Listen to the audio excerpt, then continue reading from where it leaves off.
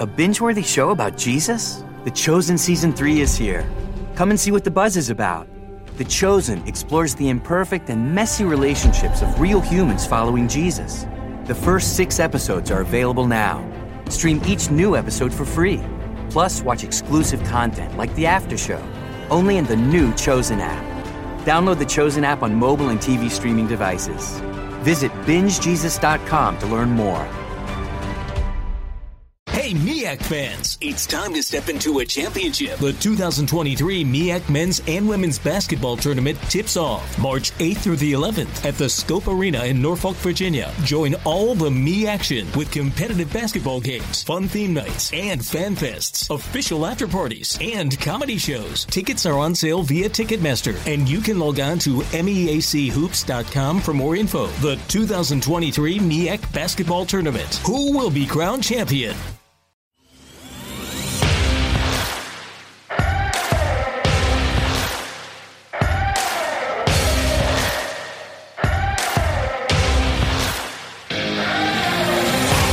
Welcome to the Fantrax Toolshed, a podcast covering all aspects of fantasy baseball to help you win all of your fantasy leagues. From dynasty to prospects to redraft, we got you covered. Now, here are your hosts, Eric Cross and Chris Clay.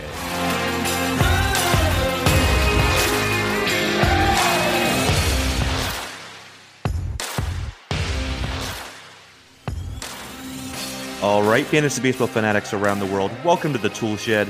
This is episode 110 of the Fantrax Toolshed with Clay and Cross, powered by Fantrax and FantraxHQ.com. I'm your host, Eric Cross.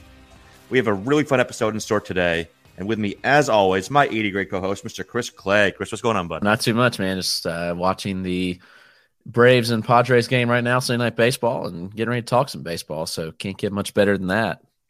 Yeah, absolutely. My Red Sox won earlier today.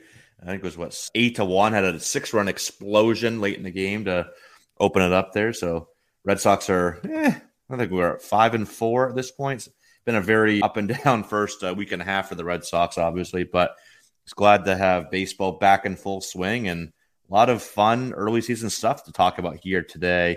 We've got some major league stuff, some prospect stuff, some dynasty stuff, always good little mix here today. But before we get into all that, the usual housekeeping here. You can find us on Twitter. Chris is at RotoClegg. I am at EricCross04, and our show is at Fantrax Toolshed. If you enjoy this podcast, please rate and review. Check out our Patreon for extra content from both of us, and our YouTube channel for plenty of live prospect video throughout the season. We already got some of our early season looks up there over the last week or so, so go check those out, and of course we'll have plenty more on the way throughout the season. I will have a lot of looks at, Jake Room, Brayan Bello, and some Mets top prospects like Alvarez and Beatty and Mauricio this week as Binghamton comes here to Portland for 6 games starting on Tuesday. So be on the lookout for those. And Chris has, who you said you got some Winston-Salem coming to town this week as well? The almighty White Sox prospects. But yeah, just check that out throughout the season. We'll have a ton of video up there. Whoever we see, whenever we see them, we'll get it up there quickly so you all can take a look at that. But let's get right into this week's episode. Like I said, we get a really full docket today. So much that we've had to really take a couple of segments and put them onto another show. So we'll have 3 shows this week. Try to make up for not having 2 shows last week because our schedule just didn't quite work out later in the week for that second episode. So we will have 3 this week. Let's get right into it here. Some MLB news and notes, a lot of hitters off to pretty good starts. But most importantly, Seiya Suzuki has been absolutely, just better than expected. Like, there was already pretty high expectations for him coming over this year, obviously, but I think he's blown through them all so far. His first 9 games, he started 8 of them, 7 runs, 10 hits, 4 home runs, 11 RBI, and 9 walks, just showing that great approach that he had in Japan, plus power, run production, no steals yet, but that was kind of the one thing that we both were like, maybe the steals won't be there. But in terms of with the bat and at the plate, it's just been absolutely almost as a perfect start for him to his major league career. Yeah, he's been really, really impressive. And, you look at on a barrels per plate appearance standard, and he ranks second in baseball just behind Giancarlo Stanton, a barrel per plate appearance rate of 17.1%. Pretty darn impressive there. You go to just batted ball events, however, he actually ranks first, 5% ahead of Giancarlo Stanton. And we know Stanton just scorches baseballs. So Suzuki's been doing a lot of things well. He's been just hitting baseballs, extremely well, and the results are there. And, I really regret not having more of him. I know it's a small sample that we're talking, but God, he's been just really special so far. He's, ideal launch angle, sweet spot percentage of 58.8% so far. Just doing everything well as a hitter, and you got to love it coming over here. New country, new place, new team, and just really taking off. So Suzuki's one that I think is on the rise, man. If this sustains, I think in May he's going to be like a top 50 dynasty guy. I've been trying to think of that. Where do I see him kind of getting to in dynasty rankings? Before he even had any plate appearances in the major leagues, I think he came in right around 150 for me. That's where I initially put him in my dynasty rankings. I felt pretty good about that. But yeah, right now he's already up. I already see my adjusted rankings. I moved him up to, I have him at 106 right now. And that's just after, the first week and a half of games so far. And yeah, I definitely think he can move up even higher, because it's looking at what even if he's only a handful of steals, I think we both are maybe 5, 6, 7, 8, somewhere in that range. I still think he can get there. If we expect, 5, 6 steals, but maybe this is a 30 homer bat, just a good hitter's park in Wrigley Field. That lineup is actually pretty solid, all the way around him. So we could be looking at a guy that hits 270, 280, really good OBP. He could flirt with a 400 OBP, maybe 30 home runs, 100 RBI, 90 runs, something like that in that ballpark. Absolutely would put him pushing top 50 if he does that. Plus, he's only, what is his age? He's 27 and a half years old. So still, he's not like he's an older guy coming over from Japan, his early 30s. He's still in his physical prime. So you can see a next half decade of just really good numbers from Seiya Suzuki. So, yeah, top 50, especially in OBP league. So, you get a nice little bump there as well. Well, obviously, he's a good average asset too. So, yeah, definitely very impressed with Seiya Suzuki so far. Another player that's really impressed me, and thankfully, because I had a decent amount of shares of him this year, CJ Cron. And I put out a tweet earlier looking at what Cron has done since he came over to Colorado at the beginning of 2021. And this was going into Sunday's game, when we're recording. His slash one since the beginning of 2021, 284, 373, 553, 33 home runs, 102 RBI, 77 runs, 393 WOBA, 268 ISO, and a 133 WRC plus. How those rank among qualified first basemen? Average 6th OBP, 6th slugging, 2nd, only behind Vlad Jr., of course. WOBA 3rd, ISO 6th, WRC plus tied for 6th, home runs 7th, RBI 6th, and then runs was the only one that's not really that high at 14th. I'm wondering, obviously we have that distinguished top 4 for dynasty first baseman right now, where we have Vlad Jr., Freddie Freeman, Matt Olson, Pete Alonso. And then you get to this, start getting to the older guys, like Goldie and Abreu, and all. Then you could throw obviously Torkelson into that mix as well, Andrew Vaughn, some of the younger guys. But at least for the time being, I can see Cron being, at least through his time in Colorado, he's there through at least the end of next season. He's signed a 2-year deal before this year, so he'll be there through 2023. I think you could see him push top 5 at this position for the next couple of years. What do you think, Chris? It's possible. I mean, you look at that tier at the top, and then after that, you can go a lot of different directions. Yeah. And, that was the tier I was drafting a lot of during draft season, the Josh Bell, Rhys Hoskins, and CJ Cron range. And Cron's obviously been one of the better of the bunch here. Looked really good. And you mentioned the numbers, and he's been stellar since going to Colorado. It's definitely a bat that can hit 300, and there's 30 home runs in the bat for sure, which is really special, I think. You look, and right now, I mean, the big 4 after that, it's anybody's game. And long-term, obviously, Torque, I think, gets that 5th spot, or he's in the top 5 at least. And then it could go a lot of ways, like I mentioned. So I don't see why CJ Cron couldn't bump up there for at least this year. Everything looks good under the hood, looking at StatCast data as well. You look at his average exit velocity, and it's not great at 87.6. Again, it's still early. It's 27 batted ball events. But on his average on line drive and fly balls has been really good at 97.2. So, when he's getting the ball in the air, he's hitting those really, really hard. So everything looks pretty good to me. And this is what we saw last year. It's just continuing at a little higher level. So, yeah, I'm all in on CJ Cron. I think that he's one that, is just highly underrated. You can probably go get him in a trade for pretty cheap right now and, not pay full value and him return, much higher value than you actually expect. Who would you rather have next 2 years, him or Jose Abreu? Cron. I think Abreu's on the downturn. So, yeah, agreed. I'd lean Cron. Same here. Yeah, definitely love CJ Cron. So I have several shares of him, including in Dynasty League. So very happy to see him. He did go over 4 today, but still he's tied for the Major League lead in home runs right now with 5 with Vladimir Guerrero Jr. It's a great start of the season for him. Another one real quick we'll mention here from the Colorado Rockies, off to a very good start. Connor Joe. He was a very popular, kind of a trendy sleeper late round pick back in spring training. And then Colorado signed Chris Bryant, and everyone was like, oh, no, like what happens to Connor Joe? So he kind of, was faded a little bit just because of the playing time, concerns. But, hey, he's played basically every game so far. He's at least led off against lefties, which has been – they faced a lot of lefties so far to his advantage. Yeah, and he had another 2-hit game today, single, double, and a walk on him base 3 times. 2 home runs and a steal so far. He's hitting 361, 465, 667. Are you buying into Connor Joe moving forward in Dynasty, Chris? I know he's a little older, 29 years old for a guy to really be establishing himself as a major league player. Actually, he just turned 30, excuse me. But some of the metrics under the hood, like one I noticed was last 2 years, he crushes fastballs. 363 average against fastballs last year, 450 against them this year. But against breaking pitches and off-speed pitches, he's been obviously 200 or less. So some red flags there, but overall, a lot of good things from Connor Joe.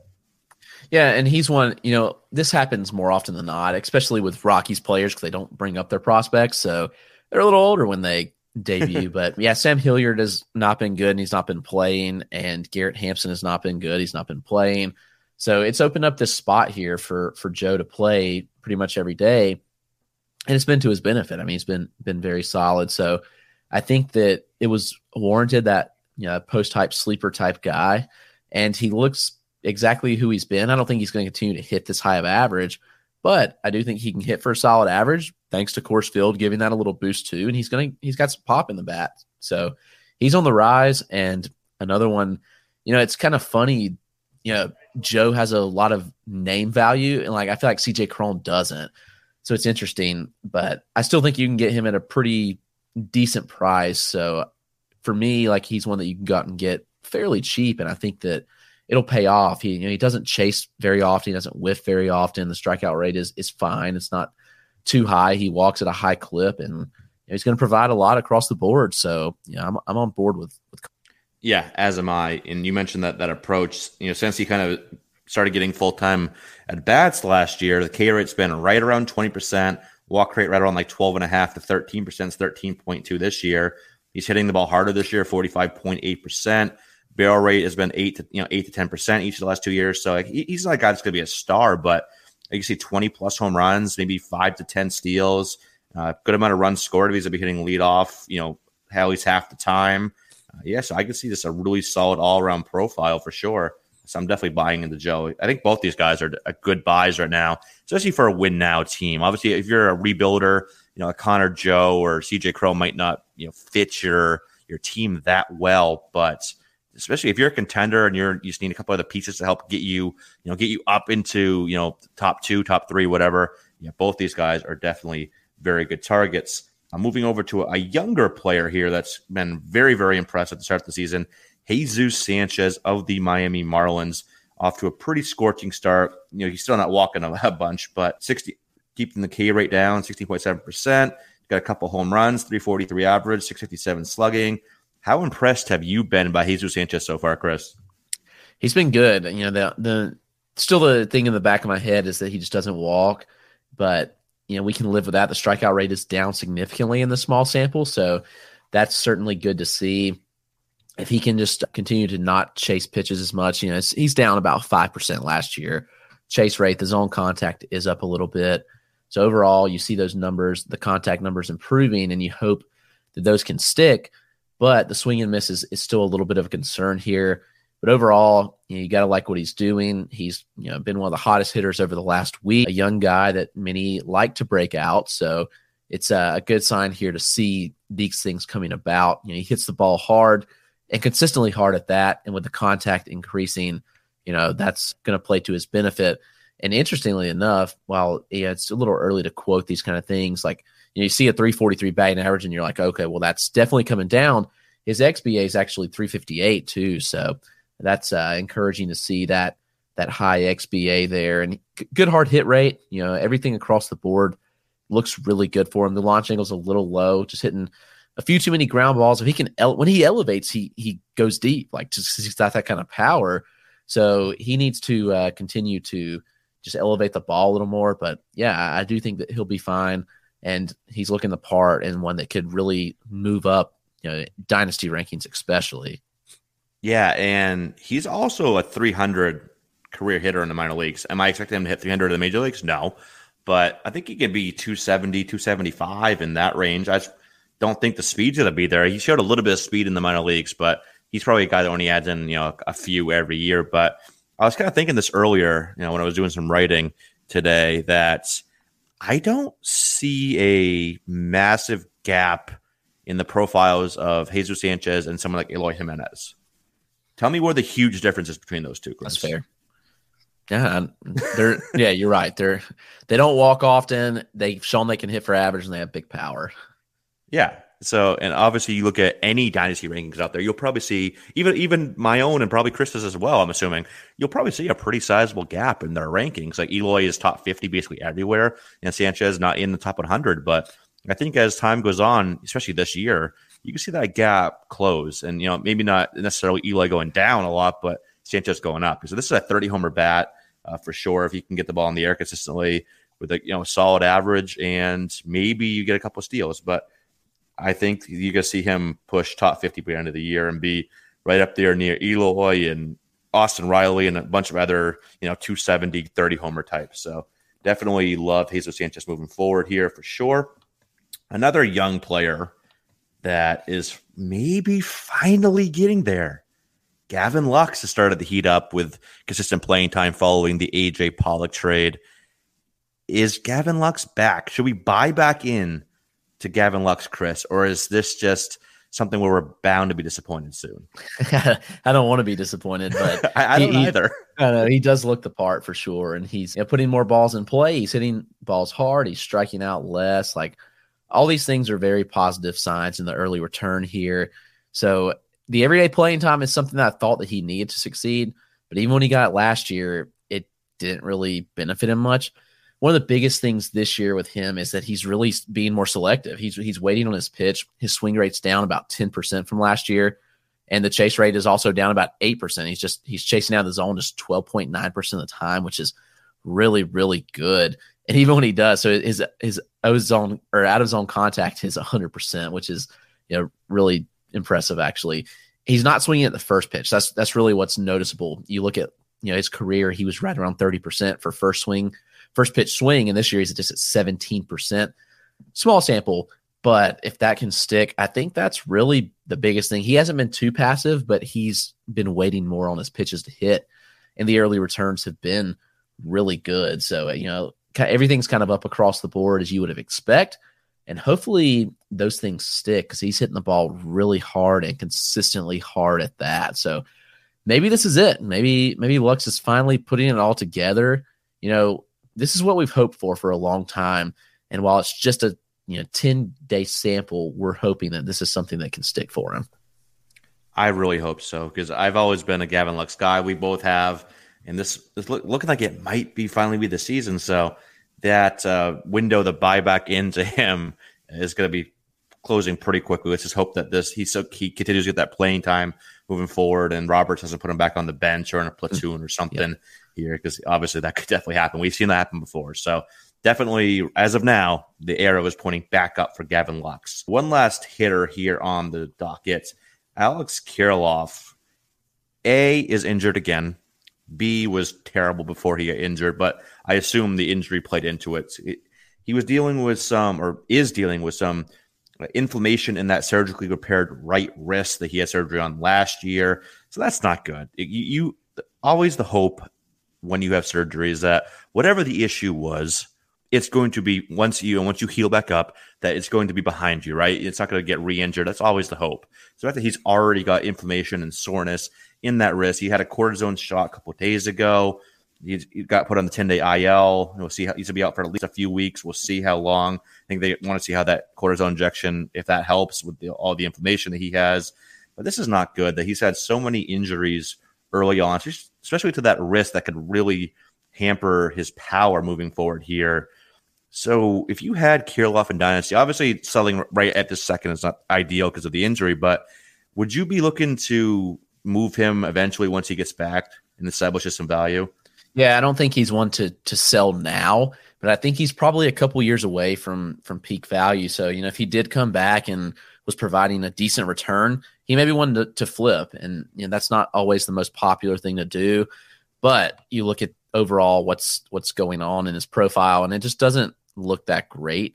And obviously the injuries, the lingering wrist injury is not ideal. So I don't know. I do like him long term.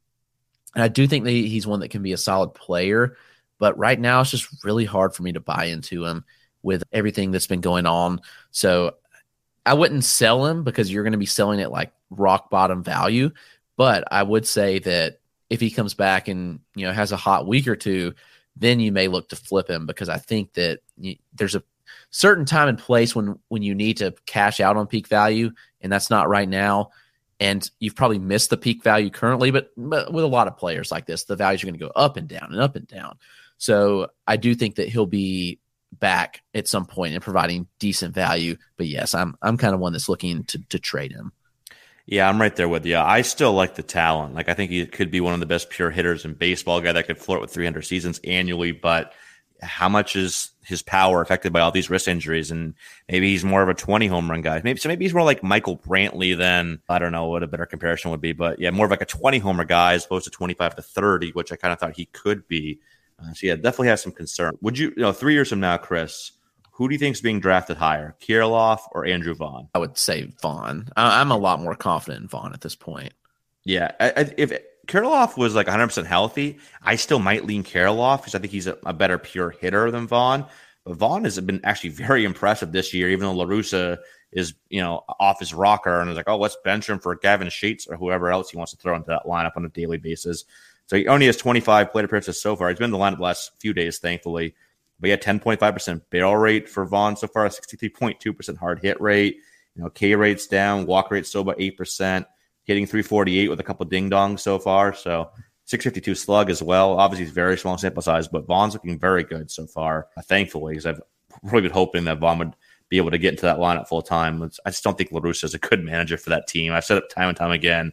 They need a younger manager that can really bond with that team, that young team they have, as they potentially be an annual contender every year. So get La Russa out of there. But yeah, definitely Vaughn is back on the rise for sure.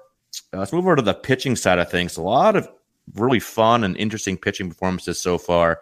Let's start in the AL East with Alek Manoah. Had another good start today against Oakland, 6 innings, 2 earned runs, and 6 strikeouts.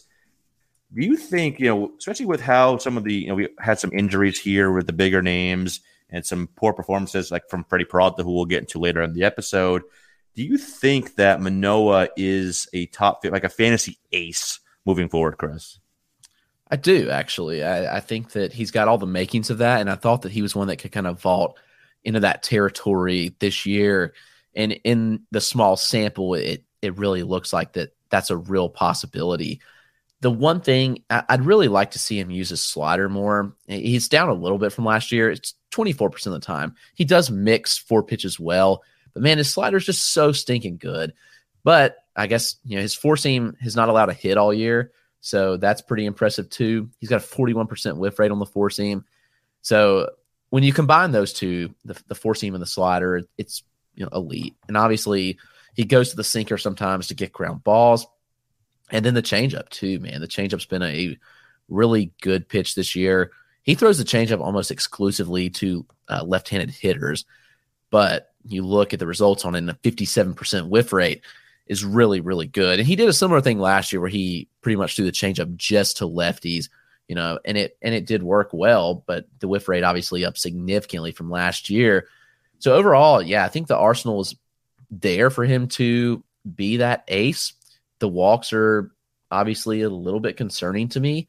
He's going to have to get those down. He was hovering on a high range last year, and this year he is just kind of exploded with walks. He's got away with it, but still the walks are a little high. But overall, he's pitching how he is with a high walk rate. I do think that comes down. I think this is some small sample noise here, but I do think Manoah has all the makings to be a high-end starting pitcher for fantasy purposes. Yeah, and I think he looked a bit better with his command control in today's outing. Yeah, it was just Oakland, but surprisingly, Oakland has a good offense this year. I don't know how. Yeah. It's like some voodoo magic they got going out there in Oakland. But yes, it was just Oakland, but he looked definitely better command-wise in this start than he did in his last start.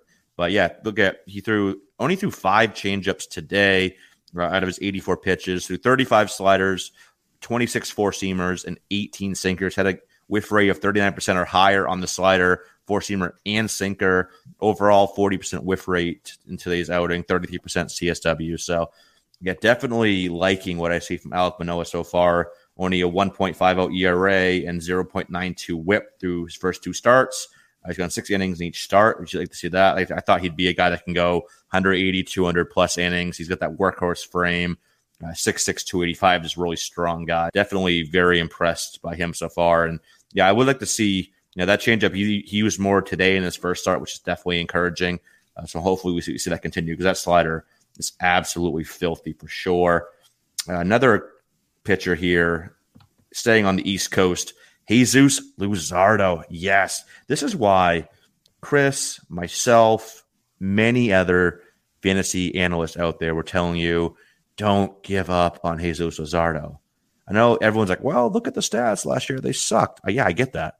ERA was like, 6 point something. I know. It was terrible. But look at that last start last year where he caved. I think it was 12 and 5 1/3 or something like that. And then he looked pretty good in spring training this year. And that first start, he was absolutely dominant. He was throwing this curveball. I think it was over 50% of the time in that start. And he had a 92% whiff rate or something insane on that. It was just everything we had hoped and then some from Luzardo. So I bumped him way back up my rest of the season starting pitcher rankings that I put out every Saturday on Fantrax HQ. I think you could see him be a top 25 arm rest of the way. I don't think that's too crazy. What do you think, Chris? No, I think so too. And it feels like it's been a decade since he pitched and had that excellent start. I do think he's going tomorrow. I'm almost certain he's pitching tomorrow. So we'll get to see him again. Let's see who he matches up with tomorrow. It must be Tuesday because I don't think they play tomorrow, actually.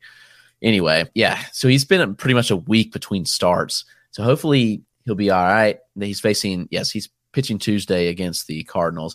But yes, this is everything that we wanted to see from Jesus Luzardo, and the reason that, especially with pitching prospects, that growth is not linear. Like, it's so rare for these guys to come up and just dominate right off the bat.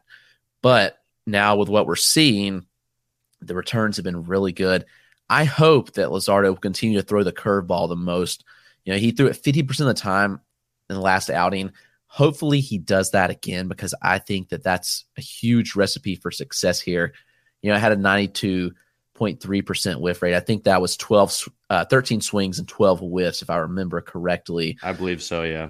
Really dominant. And this, again, goes to show you how much a velo can benefit you. And Luzardo's velo's up significantly, and it was in the spring, and it held into last start. His four-seam average 97.6, which was a huge benefit, too, where he had a 27.3% whiff rate. Last year, that was a sub-20% whiff rate pitch that had a 348 batting average against.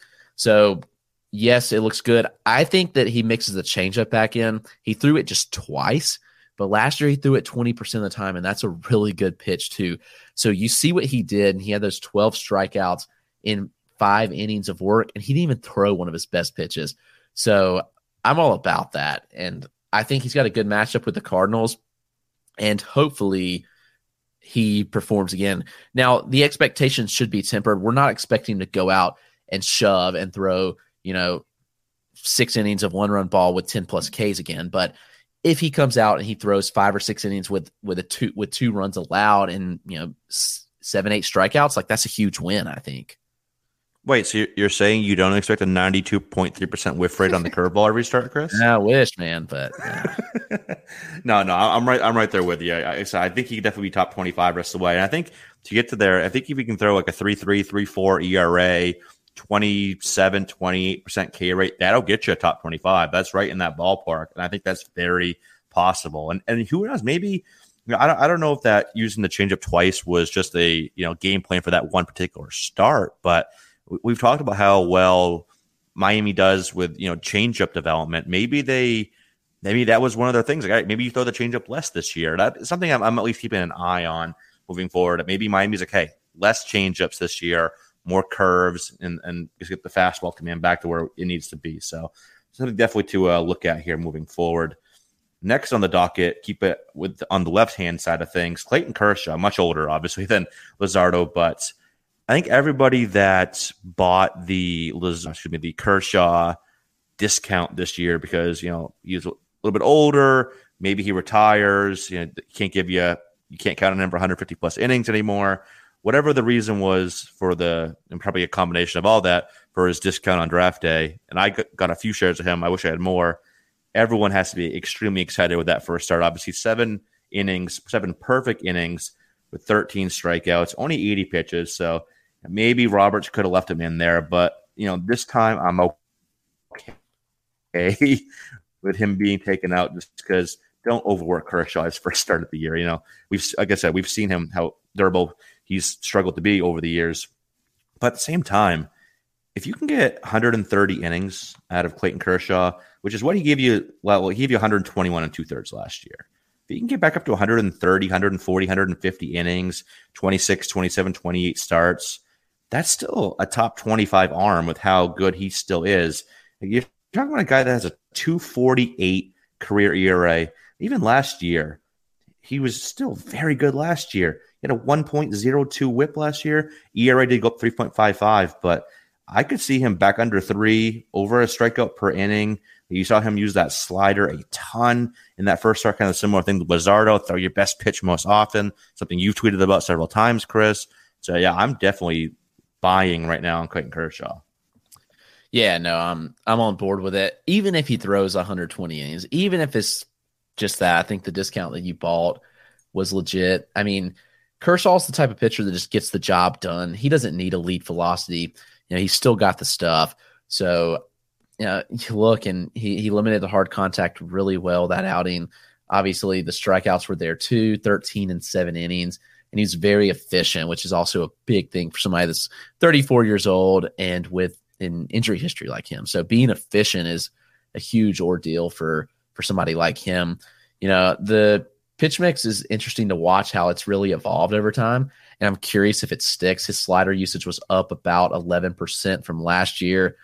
And the four seam was down. I'm sorry, I misquoted. That was 11% from 2020. Just to make sure we make that clear. It is up about 5% from last year. But the fastball usage is down, keeping the curveball usage pretty similar. And he threw the changeup, just a couple times. So I'm curious if this sticks. Like, will he continue to go to the slider most? And it's another thing where, like, the slider is his best pitch, and there's no doubt about that. So he's consistently used it as his most thrown offering since 2020. We saw it really, his four seam usage has just really decreased over time, and the slider usage just increased as, again, throw your best pitch most often. So that's what he's doing. I'm buying what he did. I think this is just peak Kershaw, and we're still seeing that. And again, he may have some IL stints, and that's okay. Like, they want him for the playoffs, so they're probably going to baby him. And we saw them with this pulling him out in the 7th, which is fine. They're going to baby him to make sure they get the best Kershaw all year round. Yeah, and I put up his Savant page and expanded going back his pitch mix. So back in his first 3 years in the league, 2008, 2009, 2010. My God, that was so long ago. I was a senior in high school in 2008 when he debuted, which is just insane to think about. But those first 3 years, his four seam usage was over 70%. Since then, with the exception of a slight difference in a few years ago, it's gone down every year. So it was 71.5% in 2010. And then since then, 65.3, 61.6, 60.6, 55.4, 50.9, 49.8 in 2016, 46.5, 42.1 in 2018. Then it slightly went back up to 43.9 in 2019, and then 40.8 in 2020, 36.7 in 2021, and 32.5 in his first start. So it's like basically with exception of that 1 year, it's gone down every year since 2010, and the slider rate has pretty much gone the other way since then as well. So obviously Kershaw is the perfect example of, and Felix Hernandez was kind of like this as well, where you get in later on in your career, you got a lot of miles on that arm, can't really dominate with the fastball like you used to do when you were younger, of transitioning from a thrower to a pitcher and adjusting your pitch mix to still have success, even if you're not throwing as hard as you did 5-10 years ago. And that's definitely the case with Kershaw. He's averaged 89.9 this first start, and he was averaging 95, back when he was younger, and he was still at 93.7, 94.3, 94.3 in 2015, 92.8 in 2017. So you've seen that velocity decrease, where he's still finding plenty of success. So definitely buying Kershaw right now, especially if you're a dynasty contender. You could probably get Kershaw for still a pretty reasonable price tag. Obviously, you have to pay up to get him. You won't get it for cheap, but this is the type of guy that you can get for maybe a slight discount just because if he's older and the mileage, and especially if he's on a team that's not contending, I definitely go look to try to get Clayton Kershaw right now. Let's go ahead and take a quick break. We'll come back on the other side, talk some more pitchers, and get into some guys that are struggling to start the season and how worried we are on them with our first edition of the Worryometer. This is a fun little name we made up there. So don't go anywhere. We'll be right back.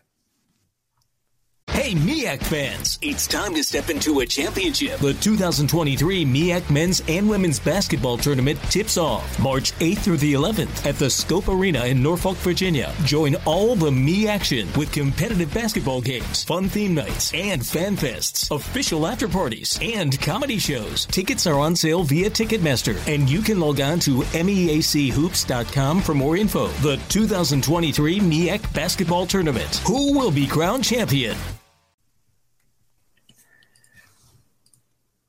All right, welcome back from the break. Let's keep it with some veteran arms in the National League West now, and especially guys that were a discount during draft season, so we'll keep that theme going here with Carlos Rodon, a guy that had a dominant season last year. He's one of the best pitchers in baseball after having some ups and downs through the beginning of his career, both with consistency, with performance, and durability. But Carlos Rodon was absolutely dominant last year for the White Sox.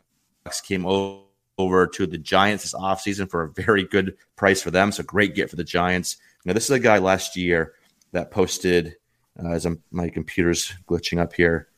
Last year he had a 2.37 ERA, 0.96 whip, and 185 Ks and 132 and 2/3 innings over 24 starts. That was a 34.6% K rate to just a 6.7% walk rate. A lot of the expected metrics backed up his performance as well. 268 xERA, 189 xBA, 316 x slug. But definitely fastball slider, absolutely dominant. Mixes in the curveball every now and then as well. But he's off to a great start through his first two with the Giants. 150 ERA, 0.75 whip, and 21 Ks in just 12 innings for a 46.7% K rate. Man, Rodon has been damn impressive so far, Chris. Yeah, and I think that if he stays healthy, we're looking at an easy SP1 here for fantasy purposes. But that's really the big thing, is that he's just got to stay healthy. And, last year was the first time since 2018 that he broke 100 innings, and he peaked out at 132 last year. So you got to wonder this year, like, what has he got in 150 maybe? You bake in an IL stint or two. But I think 150 innings of good Carlos Rodon are elite. And we saw him kind of give out down the stretch last year a bit, but I don't know if we're going to see that this year, especially if he kind of stays healthy and pitches regularly throughout the season. I don't see why we don't see an SP1 type guy here. He really was an SP1 last year minus the innings. I mean, he still struck out 185 batters, and you mentioned the 2.37 ERA, a sub-1 whip, and now he's in a really pitcher-friendly environment. Like, those things matter a lot here. So for Rodon, I think we are looking at someone that can really blossom. He's just 29 years old. While this is like peak time for some pitchers, like this is when they really begin to take off, is like the 28 to the prime for pitchers. I think now is like 28 to 32. We see so often, and maybe he's just getting in the midst of his prime now that he's maybe staying healthy. And again, there's a reason that he was drafted 3rd overall in 2014. Like he was an ace in college at NC State, and while the results weren't great in his early parts of his career, injuries kind of played a huge part in that. He's still been solid, and now we're finally seeing the breakout. So I think that this is every bit real. Obviously, he's not going to pitch to a 1.5 ERA all season, but we're still looking at a really solid pitcher here in Carlos Rodon. Yeah, that slider is absolutely filthy. Especially rest of the season, who would you rather have, Rodon or I'll test you here, Max Fried? It's just the floor versus ceiling argument, which sucks, but that's really what it is here. So I think Fried's the higher floor, and you have Rodon as the higher ceiling. I mean, I trust Fried to pitch more innings, and will Rodon be that much better in 30, 40 less innings? I don't know. I do think it's close, but with pitchers, I think sometimes like it's important to go with upside in this, like we were looking at this range. So I think I'll go with Rodon. All right. How about I'll go to another lefty here, Rodon or Robbie Ray?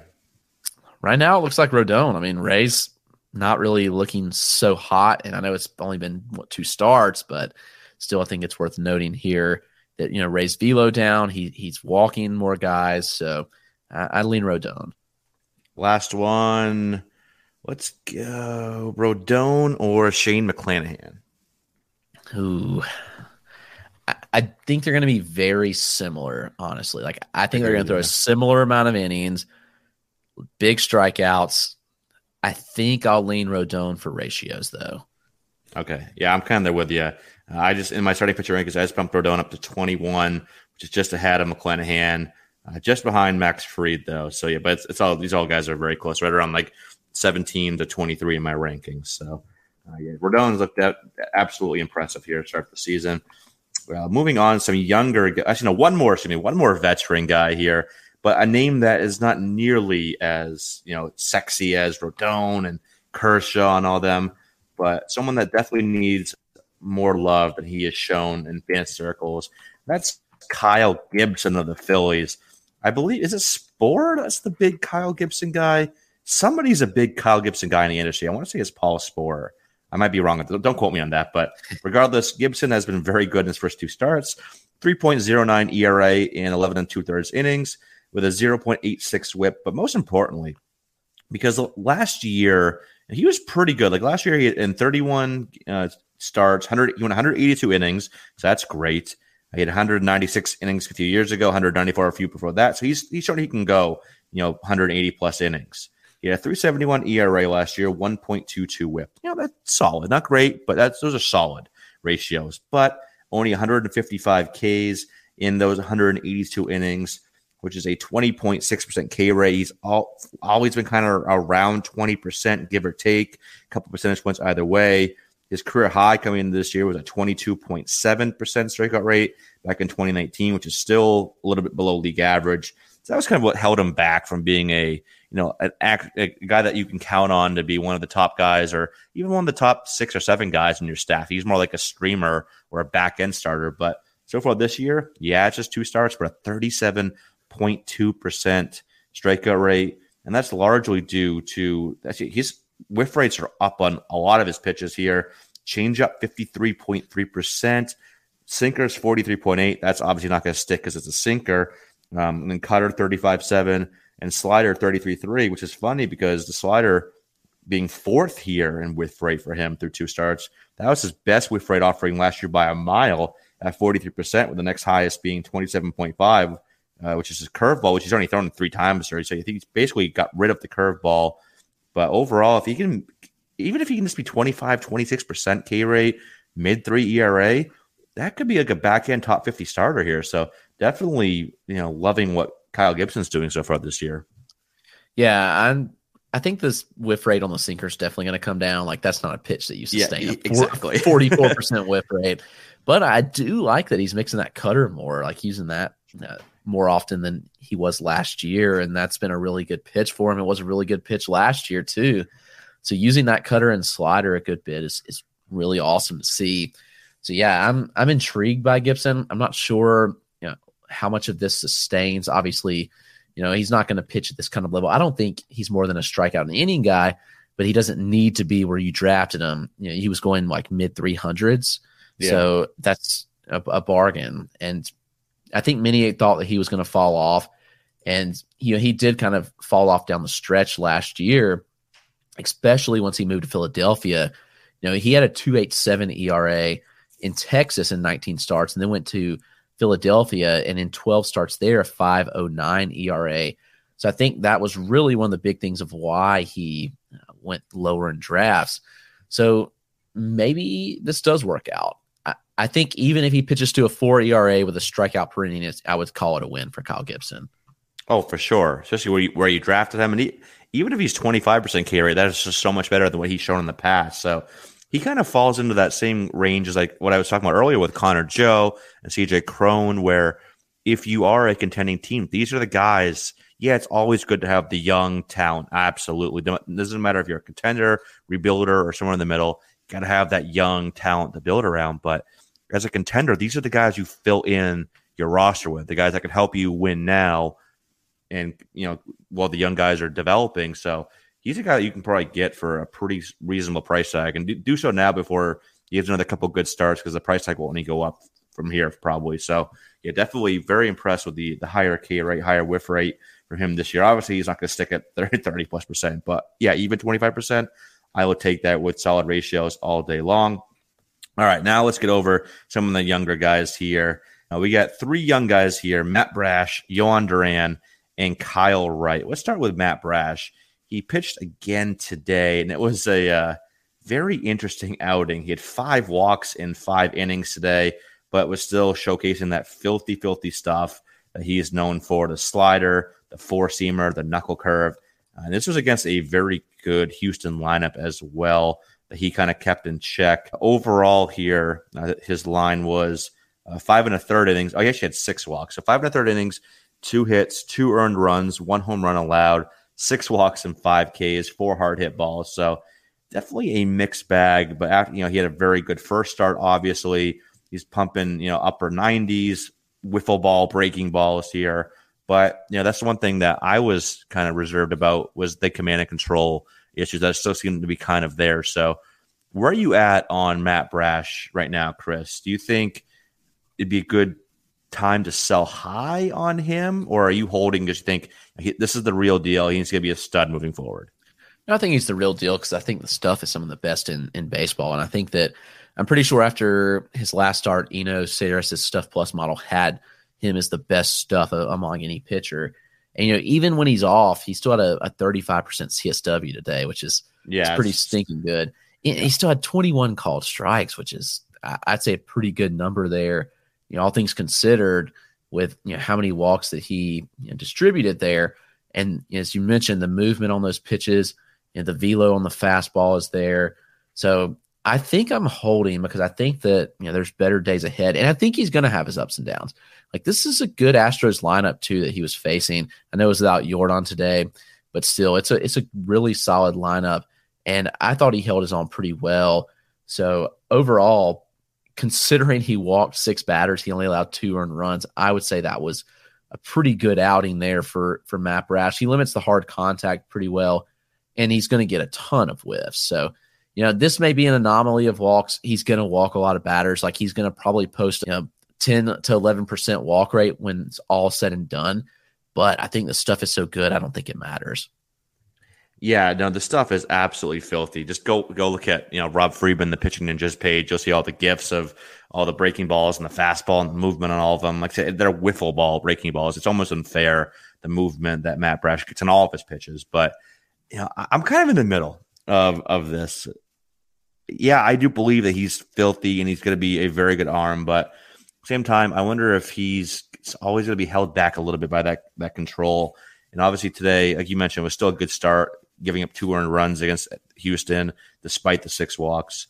So I don't know. I guess I would entertain the thought of selling high. I guess it obviously would depend on what the price tag is, but I do think long term he could settle in as what's a fair range here? Do you think Matt Brash can be a top 25 arm, Chris? Is that fair? I would say that's probably an 80th percentile outcome for him. Yeah. But the stuff is definitely there. I would say that he's got the stuff to be a top 15 starter. I'd say top 25 is a reasonable outcome, but I feel more comfortable saying like he's consistently a top 40 type guy. So is he like a poor man's Freddie Peralta? Well, I mean, with how Peralta's been, yeah. And we'll get into him soon, like I mentioned. But yeah, so Matt Brash, filthy, but you're still a little bit of red flag for me for sure. But we'll see how he progresses. Second start, so I'm not going to harp on it too much, but definitely just something to just keep an eye on moving forward, let's say. Next one here, Kyle Wright. Oh my word, does Kyle Wright look so damn good so far this year. And all of my it was funny when I posted my top player shares that you can look at on NFBC. Kyle Wright was one of my most rostered players just because I was picking up a ton of him in best balls and DCs just super late, like 40th, whatever round, just because I thought there'd be a chance he'd start the season with Atlanta and just give you some starts. And he's shown, he's always been a guy that showed good stuff in the minor leagues, but command and control was something that held him back as well. But in his first 2 starts with Atlanta this year, he has been one of the best pitchers in baseball from a fantasy perspective here. And these are against Cincinnati and San Diego were his 2 starts. Am I getting that? Yes, you're right. Okay. So against 2 pretty good offenses there.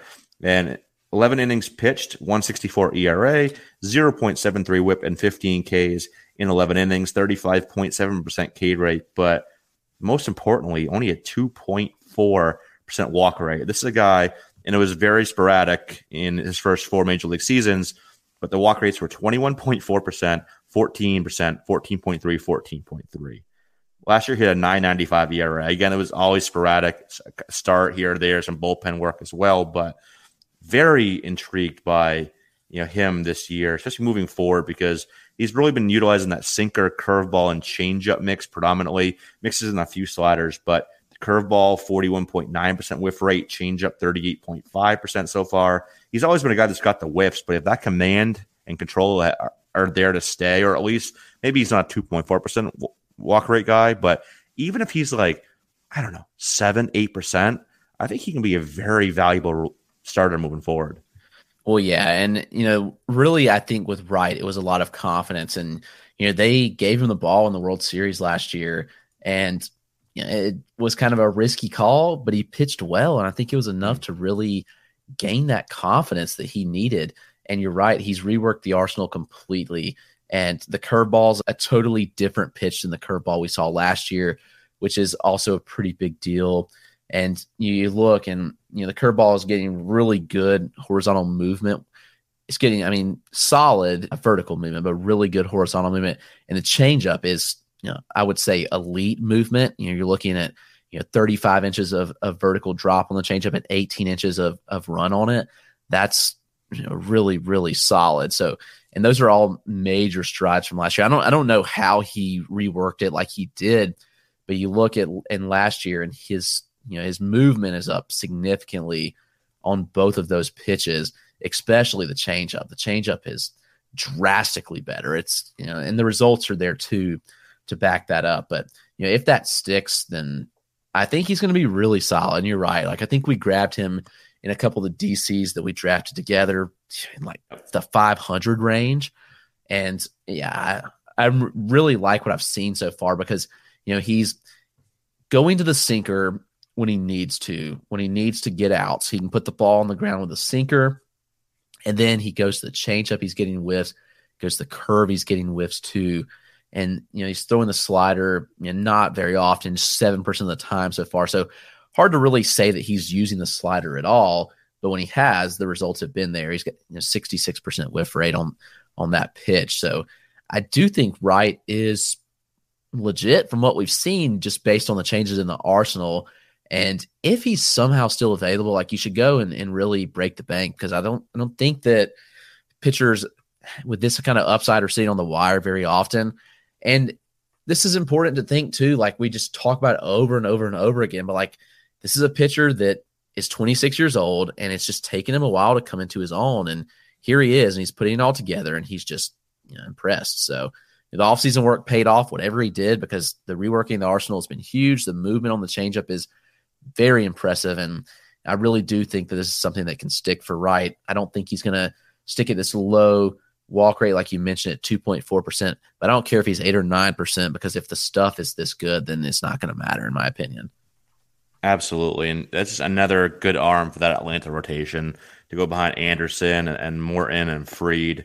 That's a thing too. He can just be their number 4, number 5 starter.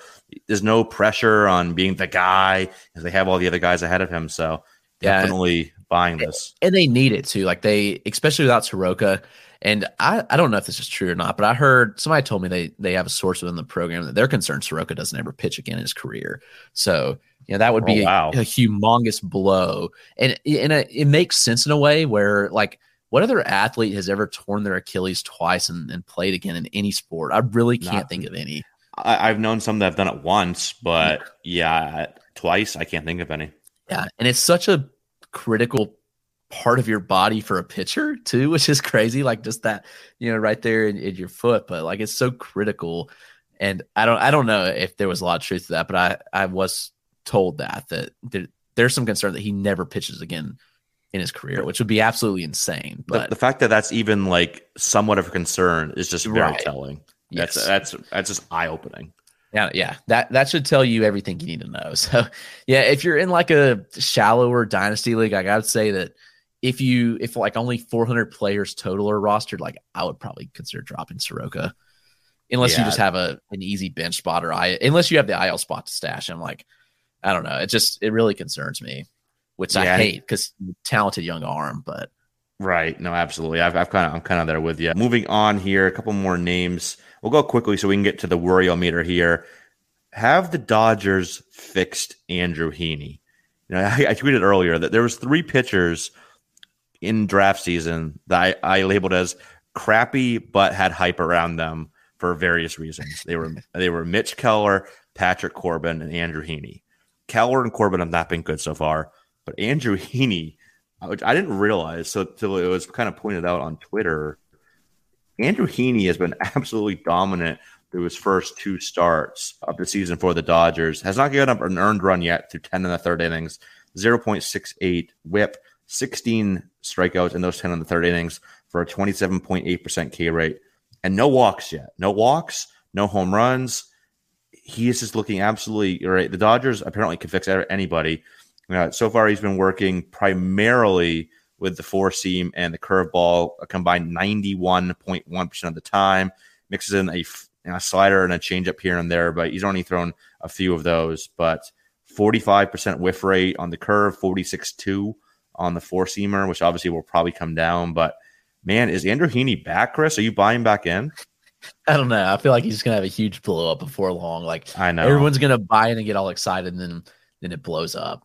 I mean, the whiff rate is, been impressive. I mean, his whiff rate is 96th percentile among all pitchers.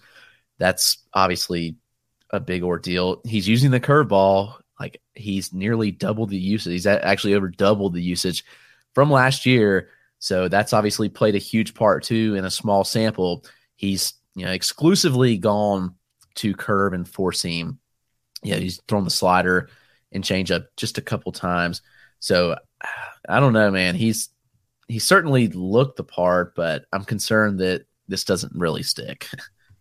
Yeah, sell high is the thing I'm saying right now, because I don't think this is going to stick. Obviously not to this level. That's immediately obvious, but maybe he's not as bad as he has been the last few years, but there's just still so many red flags in the profile. And it's good that he hasn't walked anybody yet, hasn't given up a home run. The home run has always been a huge issue for him, but I think now might be a good time to see if you can sell high, or maybe give it another few starts and then sell high. But yeah, I can't see him maintaining success. I don't know. The Dodgers are a great pitching development organization, obviously. So are the Giants. It's something out there in the NL West, but I don't know. It's just so much bad history with Heaney. He's still only 30 years old. I get it. Velocity has still been pretty solid, at least for him. 91.2. It is down a little bit, but that's not like a huge drop from 92 last year. But I don't know. I think he's a 2-pitch guy now, using the changeup less than he did in years past. Changeup has always been like 15 to 20% usage rate. It's down, it's at 4.5% this year. So I don't know. I think it's a good few starts, but I don't really see this continuing. So if you can, I'd sell high. Last name here before we get into the Worrell meter, Jhoan Duran. He only has a 5.4 ERA, but that's not why we're talking about him. He looks absolutely filthy so far. Averaging 100.3 miles an hour on his four-seamer. And that splinker, which is a fun thing to say, I'm going to say splinker as much as I possibly can, is around 96 miles an hour with a ton of movement. Just go look at Pitching Ninja and to see all the movement on that.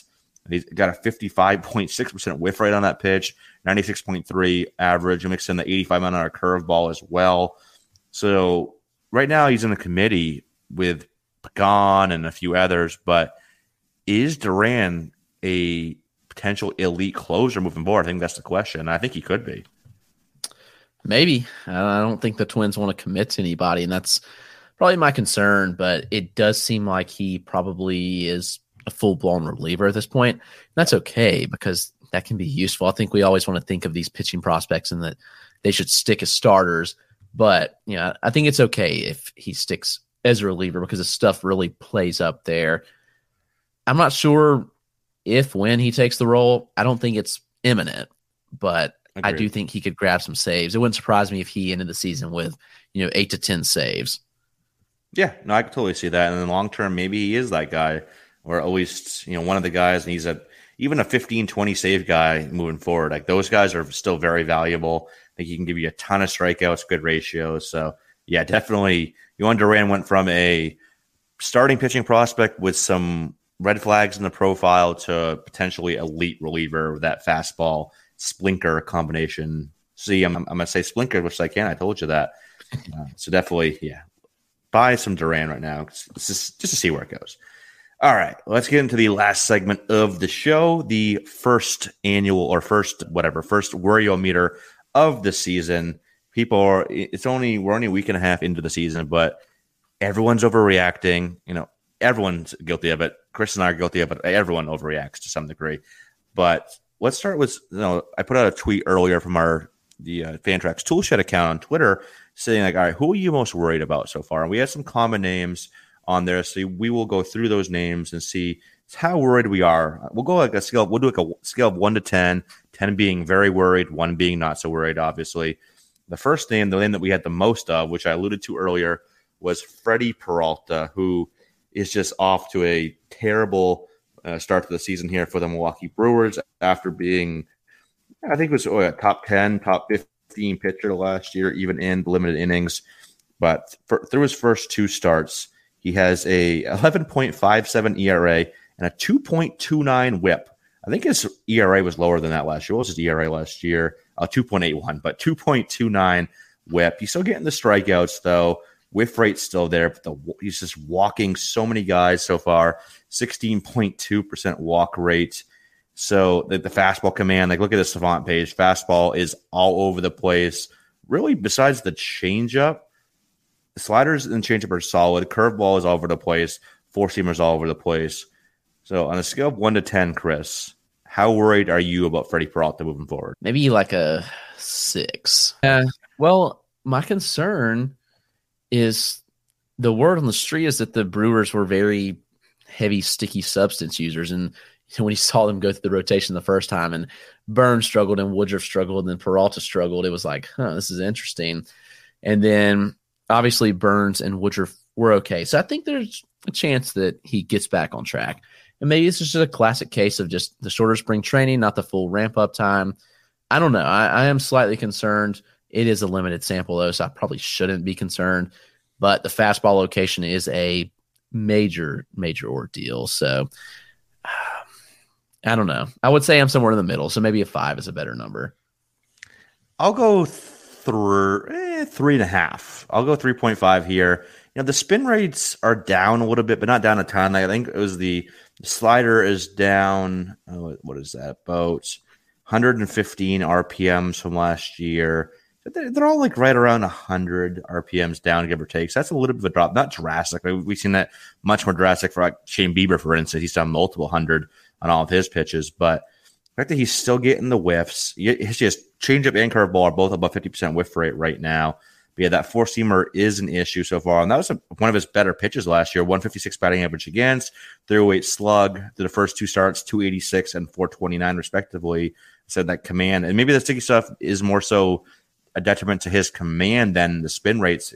So yeah, I'm a little worried, but then again, I think he's still going to be a top 20 starter the rest of the way. So with the K rate he's capable of, that he's shown over the last couple of years, I think the walk rate's what I'm worried about, because he already was a slightly higher walk rate guy in general, but you got by with the low ratios and the elite strikeouts. But if that walk rate keeps getting higher and higher and is above 10%, like the last 3 years, he was like 9.6, 9.7, 9.7. If he's back up to like 12, 13%, that is definitely worrisome, because it's very hard to be a good starter, let alone a top 20 starter with that rate. So that's the one thing. The walk rate is the main thing I'm going to look at here in his next few starts. But I'll go 3.5. So I am worried, but not too worried quite yet. The other pitcher here that was a very common one was Trevor Rogers. So Chris, Trevor Rogers, how worried are you on him? I'm not very worried. I think that he's a different type of pitcher than Peralta is, and I think Rogers will be okay. We saw last year, what he was capable of, and obviously both guys were huge breakouts. But I do think the stuff in the profile for Rogers is a little less concerning. I know he's not been great. Obviously, the walks have been there. He's not striking out guys, but I think overall that he has a better chance of bouncing back. I'd still probably say a 4 here, like 4 out of 10 concern, but I do think that he'll be fine long term. We're just looking at a small sample. He dealt with a lot of things last year. Again, the shorter spring training could be a factor, and really we haven't really seen him pitch all that much, just 6 innings this year. So I think he'll be okay. I'm not overly worried about him. Yeah, I'm there with you. I'm kind of similar. I'll say 3 or 4 again with Trevor Rogers.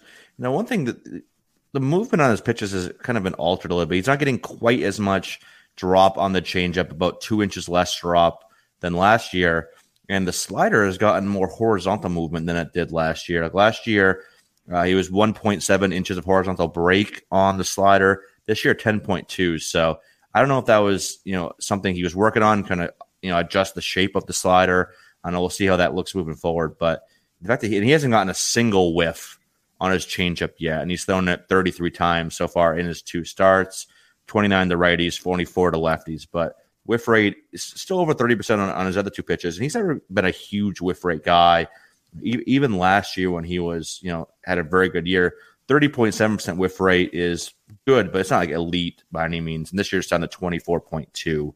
So I don't know. I'm not too worried on him yet either. So I'll say slightly worried on both him and Peralta, but if you can go out and get them, buy low on both of them right now, I definitely would. I think definitely this probably could be the lowest time or lowest price you see for them moving forward for both this year and for dynasty purposes. So go out and get them if you can for the cheap. Moving over to the hitting side of things, the most common name we saw in response to this tweet for hitters was Gleyber Torres of the Yankees, who is just absolutely terrible to start the year. 36 plate appearances. He's slashing 161, 229, 323, 1 home run, which accounts for his only run scored, 2 RBI, 0 steals after we saw him run a little bit more last year. Some of the under the hood metrics are still actually pretty solid though. So I'm not worried much at all. I'll say in terms of performance, 2.5. Well, I guess it depends on worried as opposed to like what you expect. Like, because I don't have high expectations for him in general. I think he's a solid fantasy player, not great. I think he's more of a guy that's like your middle infield type of guy, not a starter at second or shortstop. But look under the hood, his barrel rate's actually up from last year. up to 9.5%. His XBA is actually 304. X-Slug is 541. He has a 47.6% hard hit rate, which is the best of his career. He is striking out a bit more, and the walk rate is down a little bit, which attributes to his struggle so far. But yeah, under the hood is actually not too bad. So I'm not worried much at all about Gleyber Torres, as opposed to what I expect to him, at least. No, I mean, he's hitting the ball really hard. I think he's had a lot of bad luck factor in. And, it's easy to say when you've only had 21 batted balls, but, he has 2 barrels. He has a 47.6% hard hit rate, which would be highest of his career by 10% if that stuck. I do think he's being a little more aggressive, which I like. He's swinging more. Obviously, that's come with a little higher strikeout rate, but I'm not totally against this profile of him swinging, being a little more aggressive. I think that could benefit him. He's swinging at the first pitch way more. So, his career, he was around 30% before. He's 56.3% first pitch swing right now. The whiff rate's pretty similar to his career, honestly. Like he's actually below his career number, which I think is a good thing. So I think better days are ahead for Gleyber. His XBA is 304. As I mentioned earlier in the show, it's too early to really quote that, but I think that is worth noting when you see a 161 average and a 304 expected average. So I think he'll be okay. I think he's going to be a 260 hitter that hits 20 home runs and chips in a couple steals. I'm not expecting a huge season, but I think he'll be solid. Yeah, no, definitely agree with you there. One more pitcher that I completely skipped over here that was a common response to our tweet was Zach Wheeler, who has pitched to a 9.39 ERA through his first 2 starts with a 183 whip, 7.2 innings of work, only 6 strikeouts. And this is not the big thing with him is the velocity. It's down 2.2 miles an hour from last year. It's 97.2 last year, 95 this year. So I'm wondering if he's still working to get ramped back up from that shoulder soreness, kind of limited him in spring training and made his debut a little bit delayed this year. So again, I'm not too worried with him either. I might say a little more. I'll say like 4.5 on a scale of 1 to 10 with Wheeler, but I'm kind of in the mindset that he's still just kind of ramping back up. What are your thoughts, Chris? Yeah, I think so too. I think that plays a major factor in it, and people are, going to be highly concerned about the velo being down, but still with the velo down, averaging 95 on the 4 seam, which I think is fine. Like he can live with that, but I do think we see it tick back up. You have to factor in the injury, everything that went on in the spring, and think he probably needs a couple more starts before we can say anything. So I'm like at a 2 or 3. So I'll say 2.5. Yeah, so not too worried on Zach Wheeler. So again, all these guys we've talked about so far, I think are solid buy lows if you can, both in redraft and dynasty for sure. Last couple of names here on the list. We'll keep it on the pitching side of things. Jose Barrios. This is his first full year in the American League East with Toronto after coming over from Minnesota later last year at the deadline. But first 2 starts have not been good whatsoever here.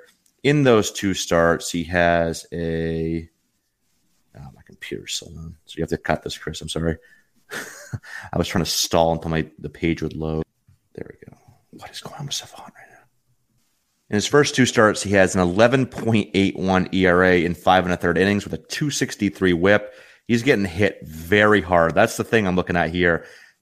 25% barrel rate allowed. Again, it's 2 starts, it's 5 1/3 innings, but 25% barrel rate, a 916 X-Slug, 55% hard hit rate. Like his xERA is actually higher, 14.64, which is just ridiculous to think about. So out of all the names we've talked about so far, I am the most worried on Barrios. I'll say a 6 on Barrios because I was wondering how that move full-time to the American League East would be for him. It's the hardest division in baseball. Even facing Baltimore is no easy task with the decent lineup they have, plus that ballpark, a lot of good hitters park, a lot of good hitting lineups in this division. So that was reason why I didn't have many Barrios shares. And obviously he's going to be better than this, obviously. But I am a bit more worried for him. So I'll say a 6 for Barrios. How about you? Yeah, he's always been one of these like super consistent guys that hasn't been like elite ever. And he was really good when he came over to Toronto last season when he was traded, but that really hasn't stuck. the good thing is like his velo is actually up. It was down in the spring, which was a major concern. So maybe he was a little behind too, but the velo is up a hair, which is on the fastball, which I think is good. It's, not noticeably up, but it's up. So, it's not like he's lagging behind there, hurt or anything like that.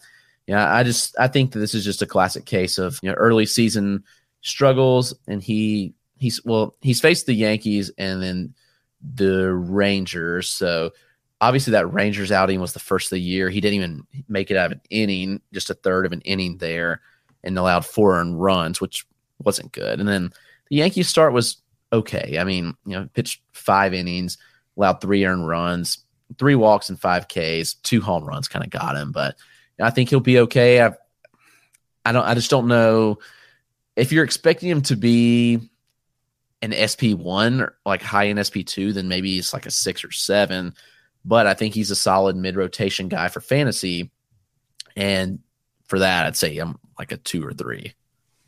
Yeah, but I think the common expectation was for him to be a high end too, at least from where he was being drafted, or at least a mid range too. So yeah, I think he's more of a 3 this year in the AL East. I think he's a 3.7, 3.8, 3.9 ERA guy.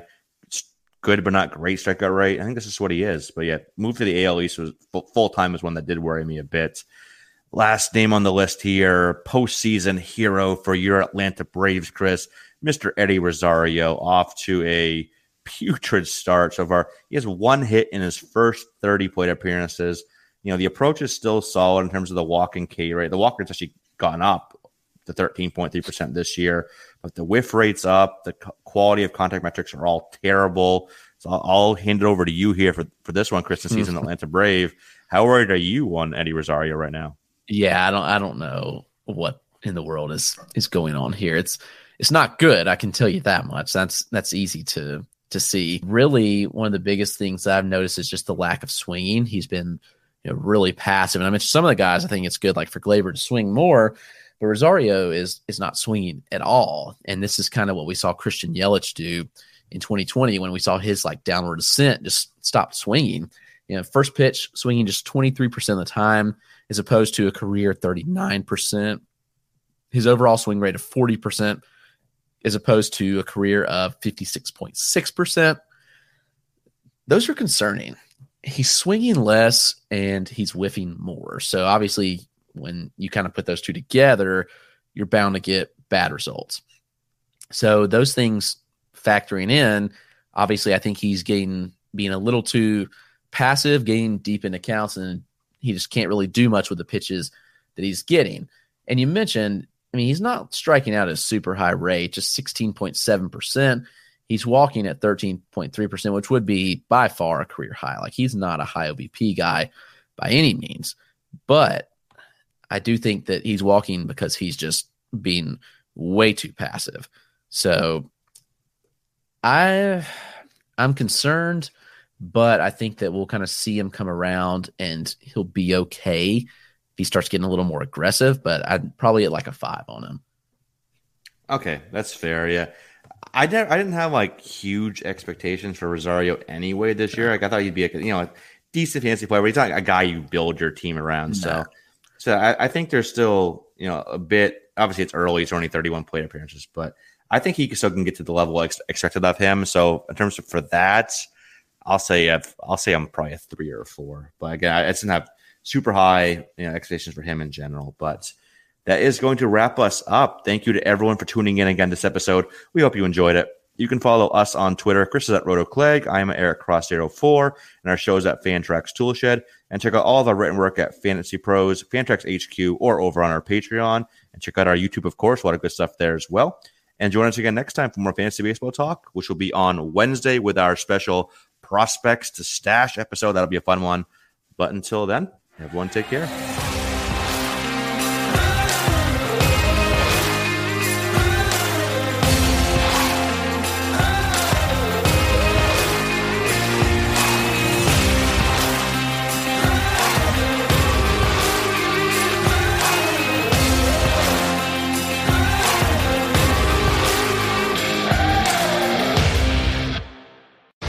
MEAC fans, it's time to step into a championship. The 2023 MEAC Men's and Women's Basketball Tournament tips off March 8th through the 11th at the Scope Arena in Norfolk, Virginia. Join all the Me action with competitive basketball games, fun theme nights, and fan fests, official after parties, and comedy shows. Tickets are on sale via Ticketmaster, and you can log on to meachoops.com for more info. The 2023 MEAC Basketball Tournament. Who will be crowned champion?